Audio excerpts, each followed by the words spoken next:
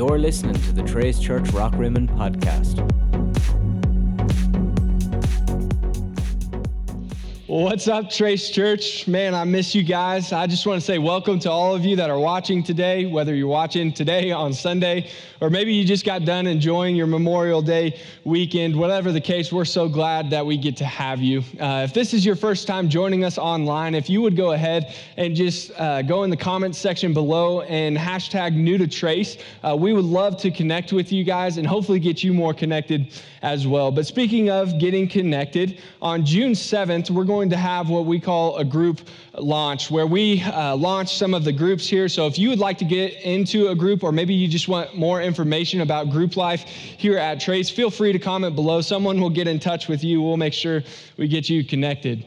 But real fast, I'd love to just give a brief shout out to a couple of different people. That this has been a weird season for a lot of different reasons. We don't get to see people smile as much because of the masks. People, the huggers aren't out doing their things, but then also conversations just seem a little bit more polarized. But one thing that we have seen that has been incredibly encouraging for us is that there's been several people that have never set foot in the building of Trace itself, but that have joined us online week after week after week. And many of these people are your neighbors. Some of them are your coworkers, your friends, maybe even family members that live hundreds of miles away. But if that is you, we're so glad that we get to have you. Thank you for accepting an invite. Thank you for taking a chance with us. You know, we're excited to meet you in person. If you haven't heard, we're going to be opening our doors on June 7th, but at the same time, we're ready when you're ready. And so if you feel more comfortable staying home right now, that's okay. We're still going to have all of our online engagement stuff going, and so feel free to continue to tune in. But for those of you that missed it, or maybe you just forgot, last week we kicked off a series called Change My Mind. That many of us, we've seen a meme that looks something like this, where you have this guy at this table and you put a universal truth up here and then you follow it by the phrase, change my mind. So for instance, a good example, a universal truth here, pineapple does belong on pizza. It's my favorite kind of pizza for anybody wondering, but change my mind. But last week, Aaron kicked off this series talking specifically about leadership, that leadership in the church has gotten kind of a bad rap, but that we as a church actually believe that leadership, especially in the context of faith, is actually a form of discipleship. That when we choose to use the influence that we have to lead others, especially when it helps them become better leaders themselves, it is actually doing exactly what we believe Jesus has called us to. But today, I want to talk about something very different.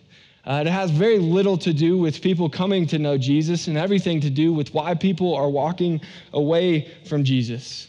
That right now, there is a pandemic besides the coronavirus that is spreading very rapidly, and it is this right here, deconversion stories. Deconversion stories. That one of the latest trends on social media and the internet is to post videos of like an anti-testimony, not of how someone came to follow Jesus, but actually why they no longer do. And every day, more and more of these stories are posted online of people leaving Christianity and religion behind and claiming the titles of atheist or agnostic. And that's not to say that Christianity is suffering or there's this dramatic decline in Christianity here in America. It's just to say that there are some reasons that people are leaving the faith, and I want to talk about what those are today. And so that's what we're going to talk about. We're going to talk about why people are abandoning following Jesus, where we as the capital C church have failed in the past, and what it's going to take to flatten the curve, if you will, for the rate of these deconversions. And before I go any further, let me just say this. That I recognize, especially with an online audience, especially with how easy it is to share this and everything like that our audience is going to be full of several different people with several different beliefs, several different presuppositions, and stages of their faith. That, listen, I hope there are some people watching, and maybe you will share this with people like this, that don't believe the same things that I do. And maybe you have always been skeptical. Maybe you have even posted one of these videos in the past. Or maybe you've been a follower of Jesus for a very long time, but you have questions and doubts, but you've never really felt safe or comfortable to expose what those are. And so the last thing I would want to do this morning is to come off as arrogant, or come off as that I have all this figured out, or I have all the answers, or say a couple things so that I can sound smart. And so to say it as clear as I know how to, I'll say it like this. I don't know everything.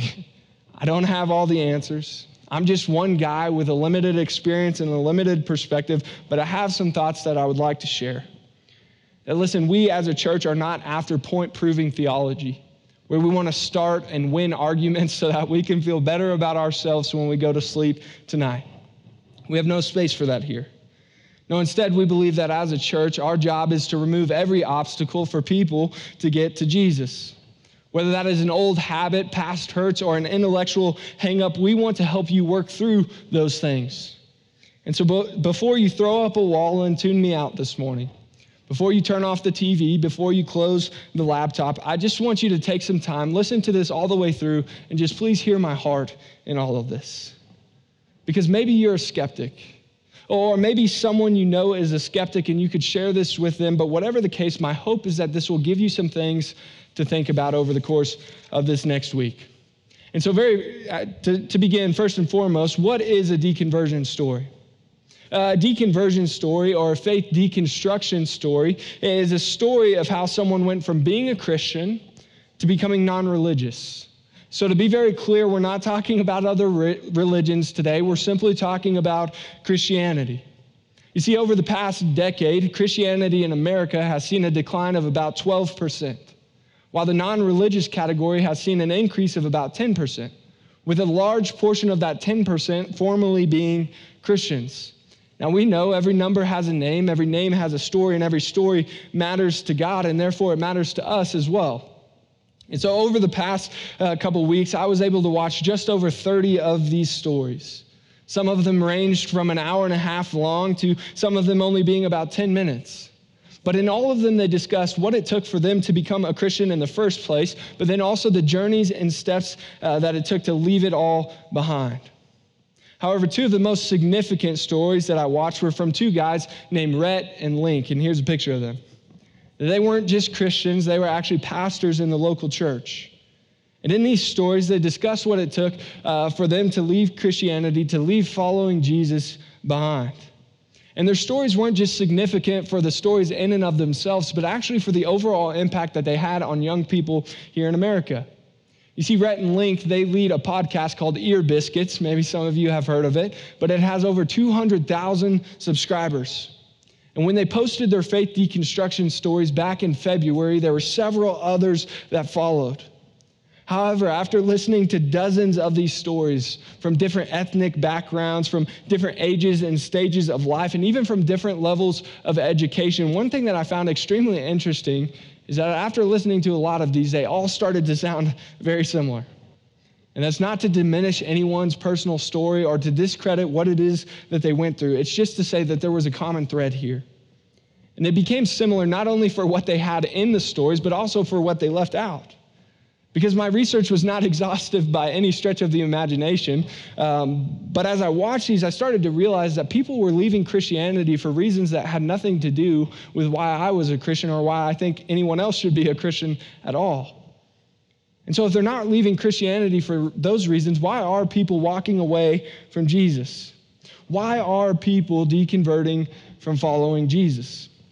You see, in John chapter 18, Jesus, he's just been arrested by Roman soldiers. He's already been through the trials with the Jewish leaders, and he's brought to a man named Pontius Pilate. And Pontius Pilate is a Roman official who kind of governs the land, but he has nothing to gain by siding with or against these Jewish leaders to kill Jesus. And so near the end of this conversation, he asks a very profound question. He asks this in John 18:38. What is truth? What is truth? You see, I believe to some degree or another, we are all asking this question. We're all searching for meaning, identity, purpose, belonging, and we want to know who has all the answers. Let me illustrate it this way for you. To some degree or another, we all live somewhere on this line. That on this side over here, we have truth, and then on this side, we have ignorance. That when we're born into this world, we're born into ignorance. And then in the space in between these two dots live all of our doubts, all of our questions, all the experiences that we have.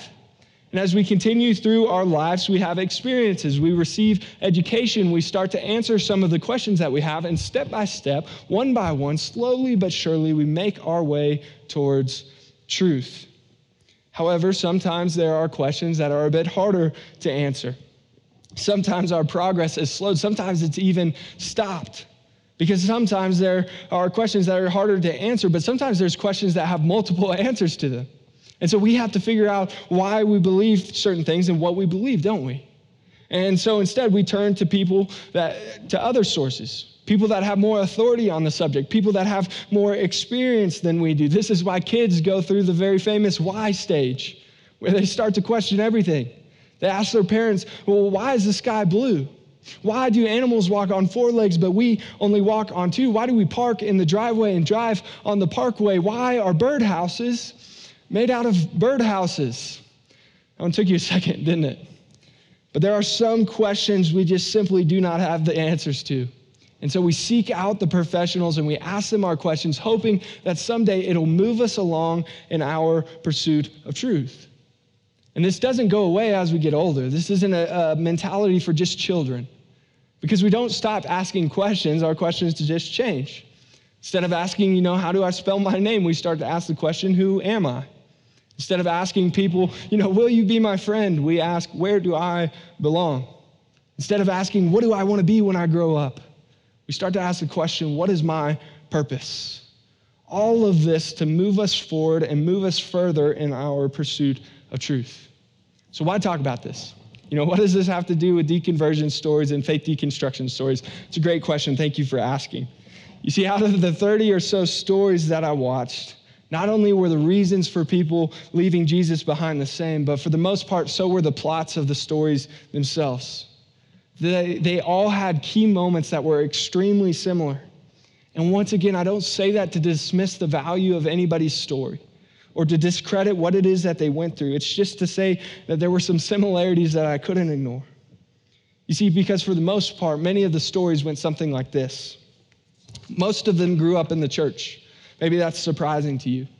But they grew up in a church that was extremely fundamentalist, extremely conservative, and extremely dogmatic. That these churches taught a very literal interpretation of the Bible, meaning that regardless of the context of the New Covenant or the Old Covenant, regardless of the genre that they were in, regardless of the author's intended meaning, everything in the Bible was to be taken literally. And so they grew up with a view of the Bible, a view of God's word like that. So they believed God was real, they believed Jesus loved them, but they also believed that if they didn't believe those things, they were going to burn in a place called hell. That for a lot of them, their decisions were based on mob mentalities of everybody else is doing it, so I'll do it too. And also decisions based mostly out of fear. And for what it's worth, that makes me incredibly sad. Because here you have a group of people that as children were manipulated into following Jesus out of fear, when Jesus is so much bigger and better than that. But as these kids grew older, they began to learn more about the Bible. They attended Sunday school classes. They may have even went to a Christian private school. And their faith became very real to them. And they continued to grow, and they learned stories like Noah and the ark, and they learned stories about David and about Jonah and the prophets and Jesus and his 12 disciples. But eventually they started to have questions, right? They started entering into secular classes in school. They started learning about things like evolution and the scientific method and other philosophies and different religions, which are all important things to learn about. But in their pursuit of truth, they were presented with another option. And so they started to ask questions like, how can there be a good God if so much pain and suffering exists in this world? Or is truth found in the Bible or in science? Or maybe a hybrid of both? Is the earth really only thousands of years old? Because I've heard something different. But they didn't receive any answers, and so they went on with their lives, all the while starting to realize that in their pursuit of truth, they were stuck. They were stuck in the place that they were at. And as time went on, eventually their doubts began to grow and their questions became overwhelming, and so they did what all people do whenever we don't know the answers. They went to the professionals. And so they went to their parents and they asked them their questions, and their parents said, those questions are silly and they don't really matter to your life. Forget about them. And so not receiving an appropriate response, they went to the next level of professionals, their Sunday school teachers. And these well-meaning Sunday school teachers, they heard their questions from them and they responded by basically saying something along the lines of, you just need to do more. You just need to read more of your Bible. You just need to pray a little bit more. You need to do anything but ask more of these questions. And so still extremely unsatisfied, they decided to go to the most professional Christian that they knew, their senior pastor. They went to the pastor and they unveiled these big questions about life. You know how the senior pastor responded? Just live by faith. That you're having these questions because there is doubt. You do not have enough faith. Listen, doubt has no place in this building. Doubt has no place in following Jesus. Stop asking questions and simply have more faith. And in a moment where faith could have been strengthened, it was decimated.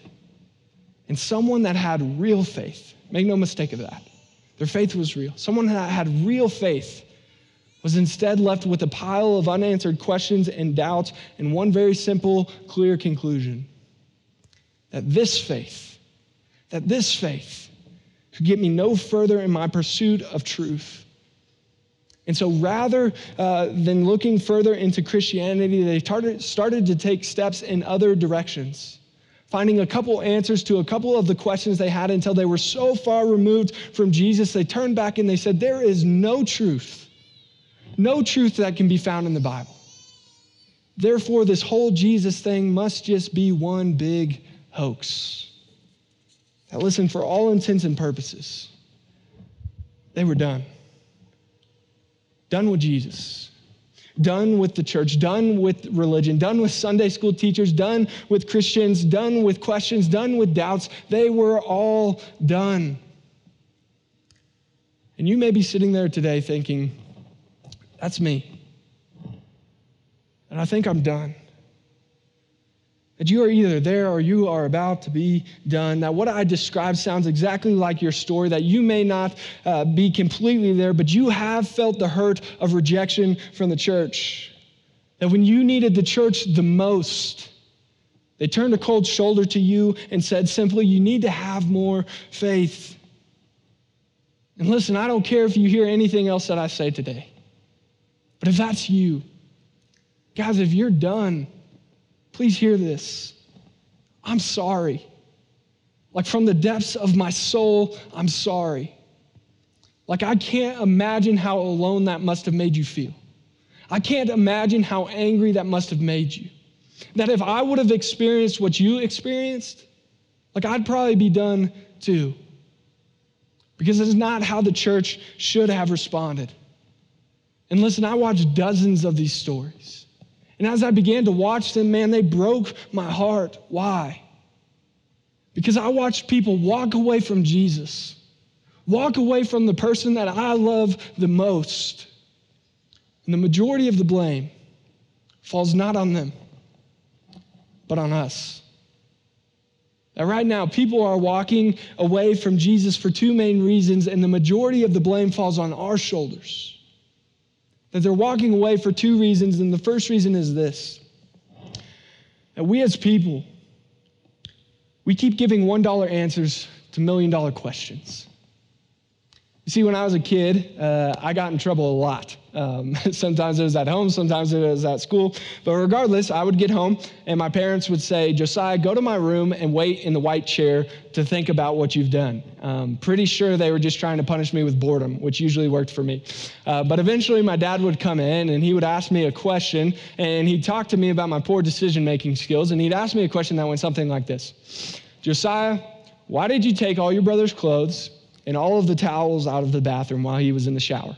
To which I would laugh because that was a staple brother prank and I thought I did a pretty good job of it. But he would ask me a question like that, but he wouldn't allow me to respond with certain answers.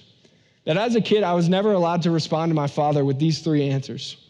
I don't know, because, or I don't care. I don't know, because, or I don't care. That those were considered $1 answers to him. And because I wasn't allowed to respond that way, it forced me to think a little bit deeper about the decisions that I was making. It forced me to come to grips with some of the deeper realities of life, even as a young kid. That the reason I love to embarrass my brothers is because it made me feel better on the inside. You see, my dad didn't care for my $1 answers when he was asking me $1 million question. And the same should be true of our faith. That when people ask us questions that are faith-shaking to them, we shouldn't be able to cop out with just a $1 answer. Because once again, we all exist somewhere on that line. That John 14:6 actually talks about what we believe that truth is, that at the end of that line is truth, and we believe that as Jesus, as followers of Jesus, because Jesus, he said this in John 14:6. He said, I am the way, the truth, and the life. That no one comes to the Father, no one gets to the other end of that line except through me. But then again in John 17:17, he says it like this, sanctify them by the truth. Your word is truth. That John, he often refers to Jesus as the Word, that we believe this pursuit of truth is a core part of our faith. But we also believe that that truth is Jesus, that he is the ultimate truth that people are after.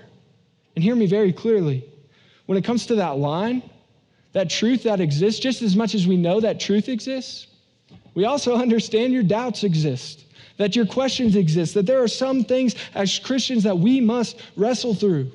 And as followers of Jesus, we must take the time to wrestle through those things, to seriously consider the hard questions, to avoid $1 answers to the $1 million questions of life. Not just for our own pursuits of truth or our own faith, but for the sake of others. Now listen, God never called you to check your brain at the door when you enter into church. He never called you to leave your brain behind when you entered into a relationship with Jesus. Now listen, your doubt is not denial. Your doubt is permission to dive deeper. That your doubt is a gift. Your doubt is an opportunity to take a step in the direction of truth, in the direction of Jesus. But listen, we know no one will ever make it all the way to truth in this life, to have the answers to every question that can be asked. But we as a church, we want to remove every obstacle for you to get to Jesus. We want to help you answer the questions that matter the most.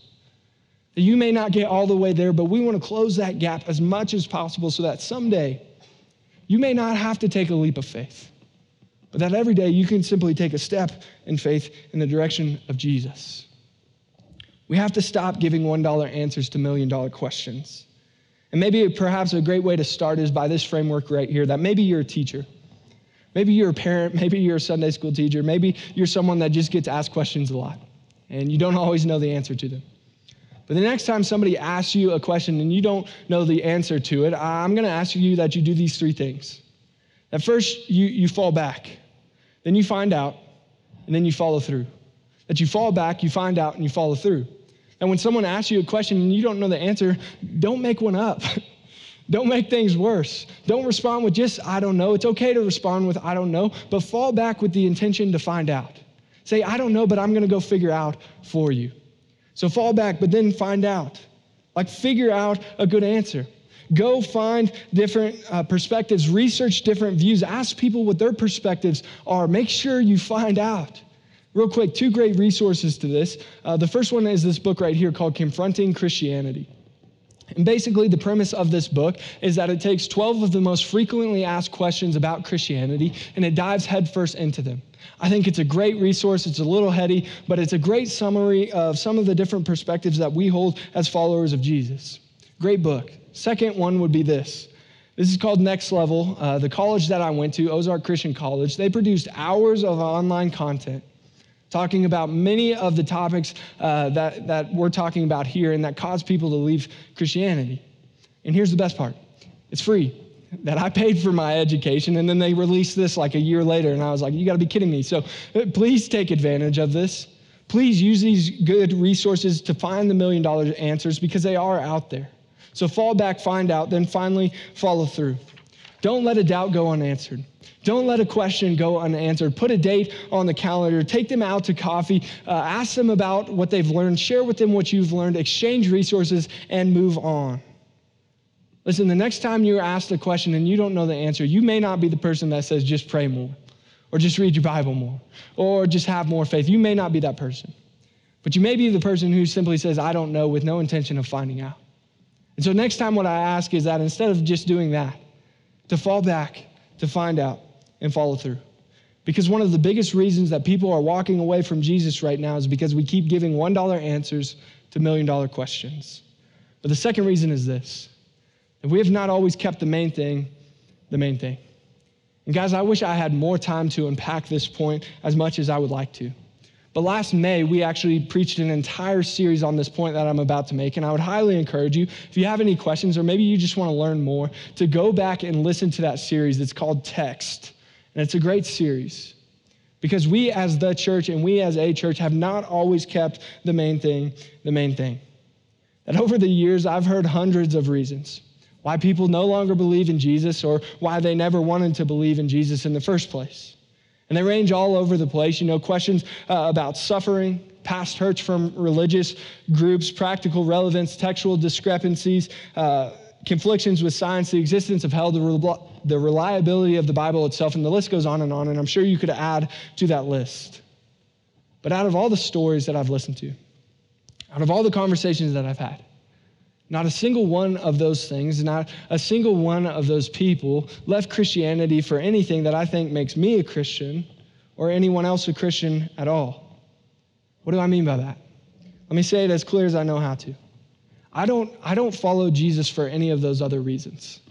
That I don't follow Jesus because of how old the earth is.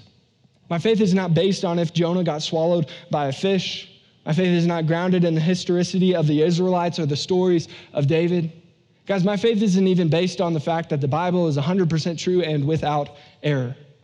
And while I do happen to believe all those things, and I think all those things are important, that is not what makes me a follower of Jesus. And no, what makes me a follower of Jesus is this, that I believe that some 2,000 years ago, a man by the name of Jesus Christ climbed up a hill called Calvary, was nailed to a cross and died my death for the mistakes that I made, was placed in a tomb for 3 days, but 3 days later, he walked out of that tomb very much so alive. That is the main thing. That is why I believe what I believe. That is why I am a Christian. That is why I follow Jesus. But too many times, we as a church, we as the church have taken the secondary things of our faith and made them the primary things for which people should build their faith on. And the problem is that if we can disprove any of these secondary things, people can throw their faith out the window. And since then, by making secondary things the primary thing or the main thing, we have allowed people to walk away from Jesus for reasons that wouldn't have even been conversations to the early church. Because when I think about the early church, when I think about what they preached about, when I think about why they followed Jesus, they did so for one reason, and one reason alone. And it was the physical resurrection of Jesus Christ. And I don't know where you're at this morning. I don't know whether you're done. Maybe you're done. Maybe you're someone that is on the verge of throwing in the towel when it comes to following Jesus. Or maybe you've been following Jesus for a long time, but you have doubts, you have questions, but you don't feel comfortable exposing what those are. I don't know where you're at this morning. And I really debated putting this in my sermon, but I think it's important. But can I just be transparent with you for a second? Can I just share with you where I'm at? Because I still have doubts. I still have questions that I wonder about on a daily basis. I still have things in my faith that I need to wrestle through. But if we could, can we put those things aside for right now? Because like I said, when it comes to my faith is grounded in the resurrection, and that gives me a solid foundation from which I can wrestle out my doubts, wrestle out my questions. And so if I could share with you for a second, when it comes to my beliefs about the resurrection, when it comes to my beliefs about Jesus, there are really just 4 things that it comes down to. And when it comes to how I view the resurrection, I can't find my way around these 4 things, okay? The first one is this, the witnesses. That there are recorded in Scripture and outside of Scripture, not just 1, not just 2, but hundreds of people claiming to have seen the resurrection of Jesus. I can't get around that. Second is the fact of the empty tomb. That if both the Jews and the Romans knew where the body was, and neither one of them wanted Jesus to succeed, what happened to the body? What happened to the body? Thirdly is this, the conversions and the commitments of the disciples. That all of them went from being scared and hiding in a house to eventually dying for their faith. This included James, who was a skeptic, the brother of Jesus. Like, how much convincing would it have taken him? But it also includes Saul, the Christian killer turned church planner, all of who gave their lives willingly and separately, I must add. But then finally is this, the existence of what we're doing right now. That even though we can't meet in person, we have found a way to talk about this man named Jesus. that I'm talking about the church. How could one of the strongest, most powerful, most long-lasting empires in human history, the Roman Empire, be brought down by a backwoods public speaker and 12 unschooled ordinary men? Now listen, these 4 things in my faith have given me a solid foundation from which to wrestle my doubts. And it doesn't mean I still don't have doubts. It doesn't mean that I still don't have unanswered questions to this day, but my faith has been grounded in the resurrection of Jesus. And until I find an answer to those 4 questions that satisfies all of them fully and at the same time, I will continue to follow Jesus. And I would encourage you to do the same. And so once again, to be clear, my goal this morning is not to argue you into being a Christian. For the skeptic, I hope I've given you something to think about when it comes to the person of Jesus Christ. For the Christ follower, I hope I've given you permission to expose the doubts and the questions that you have. But we need to make sure that we're not giving $1 answers to the $1 million questions. And we have to make sure that we keep the main thing. Because here's the truth. We are one of the greatest causes for people deconverting from Christianity. That we, as followers of Jesus, are one of the greatest causes for people deconverting from Christianity, and I'm begging you, no, I'm pleading with you to please change my mind. Please help me make that statement false. Let's pray. God, thank you so much for today. God, thank you for giving us brains. Thank you for allowing us to follow something that is reasonable. God, right now there are people that are walking away from you on a daily basis, and a lot of that has to do with our response to them. And so, God, I pray you give us the humility. God, I pray you give us the wisdom. I pray you just give us the opportunities to help right that wrong. Help us be the kind of people that truly want to remove obstacles for people to find you. God, if we are the obstacle, if we are the thing getting in the way, God, help us to get out of the way because we want people to see who you are and what it is that you've done for us. God, we're beyond grateful for Jesus. And it's in your name we pray. Amen.